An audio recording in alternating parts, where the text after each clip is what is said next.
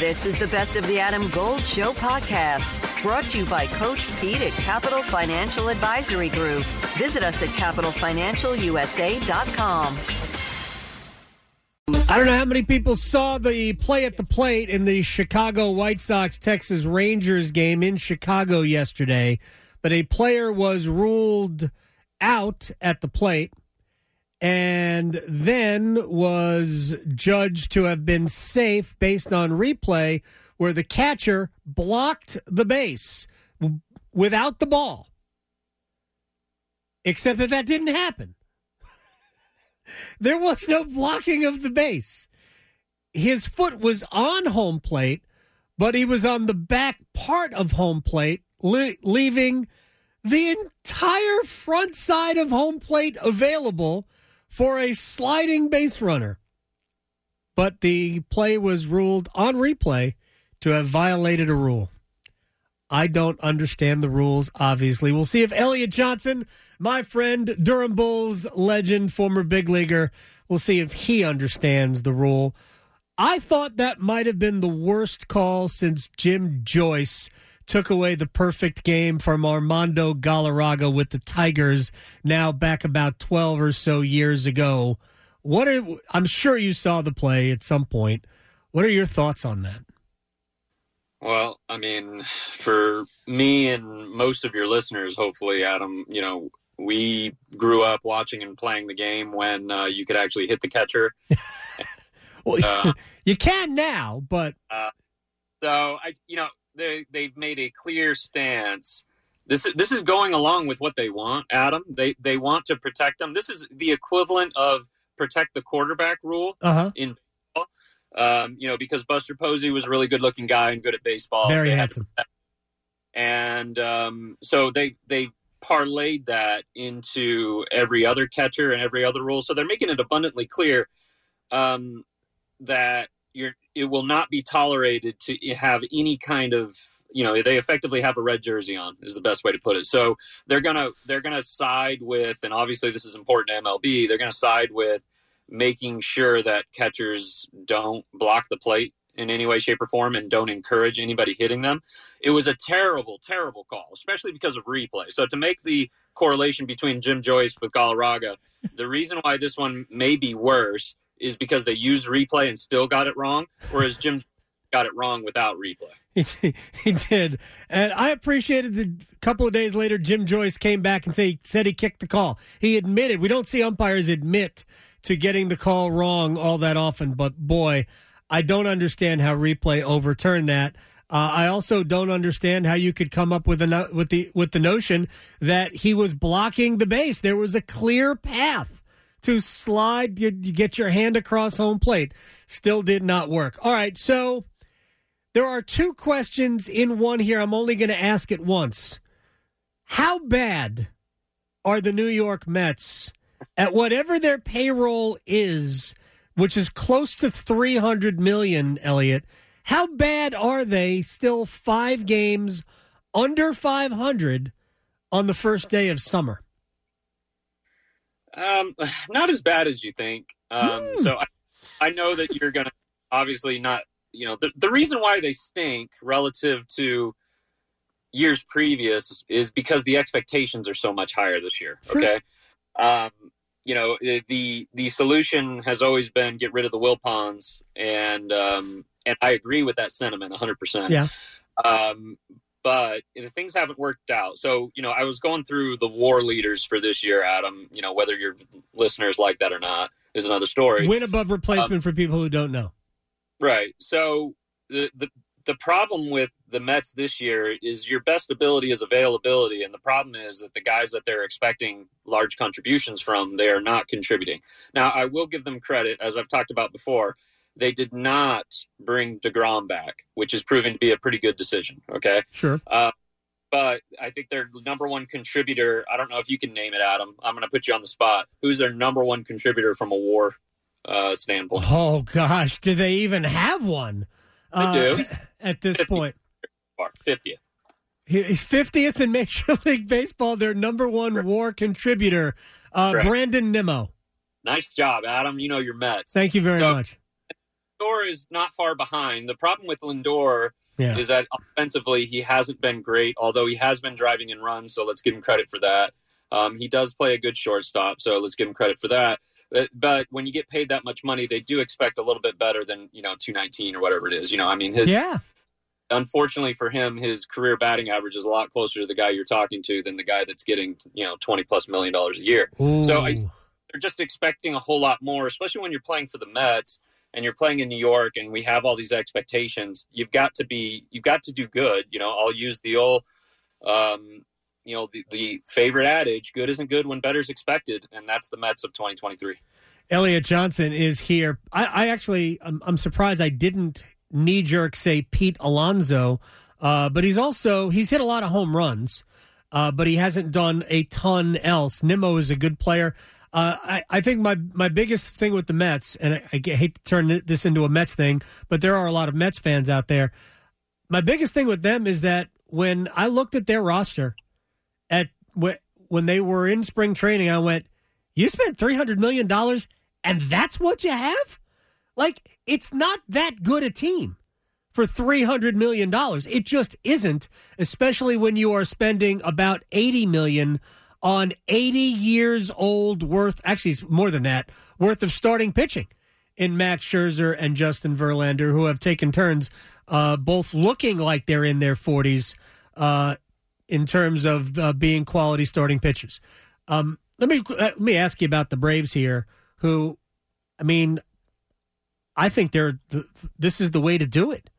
What they have been able to do to convince players to take now, I would hate it as an agent because there's about 7 players on that team who are playing at significantly below their market value in terms of a salary, but they have convinced the Ronald Acuñas and Ozzie Albies of the world, Matt Olsons of the world, to accept team-friendly deals, but I'm not sure they're not the best team in the National League.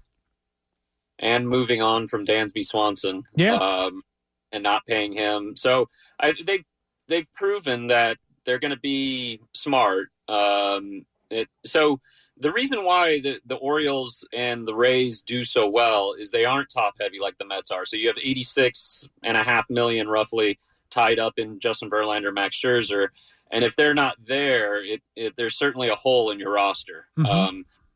So you're expecting guys like that to be all-stars. You're expecting, because you're paying them, and where much is given, much is required, which is one of my other favorite sayings for any club. Okay. Right. So you're expecting a lot out of those guys and you're not getting it. It certainly leaves a void. The Braves have done an exceptional job. I think Arcia, who has taken over at shortstop, and they didn't want him to win the job, Adam, just so you know. Right. Out of spring training, they were hoping it was going to be somebody else. And he's won the job and he's doing an outstanding job. Murphy has been one of the best acquisitions from a contribution standpoint on both sides of the ball. Losing Freddie has hurt. He is better than Olsen, but for the dollar. But he's doing exceptionally well for the Dodgers, and he would certainly be helping them. But the biggest surprise in the division has been the Marlins. Adam. Yes.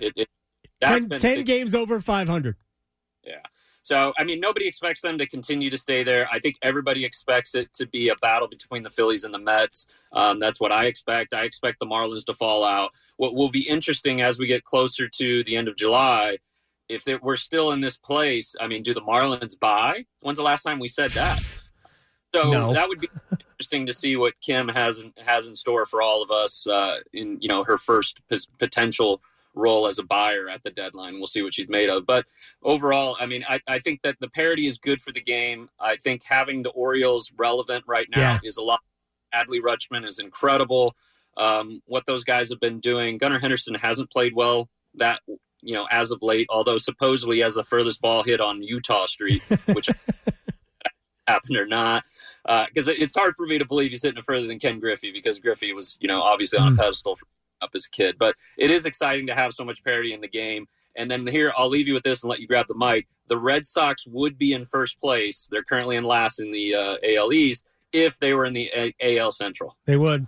The AL Central, Minnesota leads it 2 games under 500. And we're going to have that. And maybe it's good for those teams to all be in the same division because financially speaking, they're all pretty similar.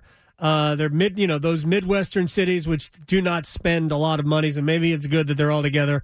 I don't know. Frankly, I would almost rather see no divisions and just have the best, however many, 6 teams in each league make the playoffs. One final thing before we let Elliot Johnson go. Your old stomping grounds. Explain why over the last 1,000 games, actually this stat is from 2 days ago, so it might not be exact. Over the last 1,000 games, the Rays have the fourth best record in Major League Baseball in regular season play. How do they do it basically every year? And they have the best record in baseball by a substantial margin right now. Adam Gold in studio with my man, Coach Pete DeRuta, Capital Financial Advisory Group. I was on your website, and I love the term financial termites because there are always things eating at your money that you can't see. So you don't want financial termites. Termites in the financial world are risk, fees, unnecessary commissions. All the bad things that we see and we hear about on TV are happening many times inside your portfolio you don't see. So you need a financial exterminator. Well, for the next 10 of you who call, we'll put together for you your very own total retirement plan at no cost. Call 888-843-0013 or text Adam to 600-700. Adam Gold is a paid spokesman. Investment advisory services offered by Capital Financial Advisory Group, a North Carolina registered investment advisor. Well, it's a number of factors. I would say they do an exceptional job of talent evaluation and drafting. Of course, it starts there, but they don't hamstring themselves. They oftentimes can sell early, what seems early, like if you remember David Price. Yes. Trading him away. I would say that they probably held on to Longoria a little longer, probably Kevin Kiermaier a little longer. However, he's still a Gold Glover this year. So shout out to KK for probably being the greatest defensive center fielder of all time. Hope that doesn't ruffle any feathers, but he's incredible. So, and he's good for the game because he increases the female viewership a ton. My mother-in-law always tries to pretend like she cares about him because he's from Fort Wayne, but I'm not buying it. All right. But I think that the Rays do a good job of just making sure that they have players within that 1 to 6 range. They don't go over. If they get guys that are over the 7-year range, it's going to be guys that they're buying on a budget. So think Cliff Floyd. If they bring in Tyler Glasnow and give him a multi-year deal like they have, they backdate it so they can pay him more later and then give themselves the flexibility to potentially trade him off. By the way, they basically held a heist with the Pittsburgh Pirates to be able to trade Chris Archer for 3 players that were huge for them, Glasnow being the best one of them. And then they end up getting Archer back on the Pirates' dime. So, I mean, they know what they're doing. They're doing a great job of it. And they make sure that they try not to get too inundated with the fandom that comes from having a player there, which is really, really hard to do when you create a bias that puts butts in the seats. And you have number 3 jerseys all over the place. It's really hard to trade that guy. But overall, I think they do as good a job or better than everyone of trying to stick with the process and not be so results oriented. However, they also do have the benefit of the fan base there, not necessarily calling for people's heads when things don't go well. Right, and they have not won a World Series. So for all of the wins, they have not yet finished the deal. Elliot Johnson, your mother-in-law was probably a big Elliot Johnson fan too. Indeed she was. Yes, and probably still is. Thank you so much for your time. I will talk to you again very soon. Thanks, Adam. You got it. Elliot Johnson here on the Adam Gold Show. Hey, look, there's a place for handsome people in big league baseball. There's absolutely a place for handsome people. I mean, I recognize handsome. Oh, yeah, sure. I mean, I don't know that I would put Kevin Kiermaier necessarily on my, my most handsome list, but right. He's certainly a candidate. Did you know that your unused medications could end up in the wrong hands? It's important to keep your medication secure in a locked location, such as a locking box or locking cabinet. When it's time to dispose of them, safely and properly dispose of old, expired, or unused meds by using an at-home disposal product or a medication disposal box in your community. Don't miss out on medication take-back events happening near you. Don't let anyone take what's yours. Lock your meds. Be aware. Don't share. Learn more at lockyourmeds.org/NC.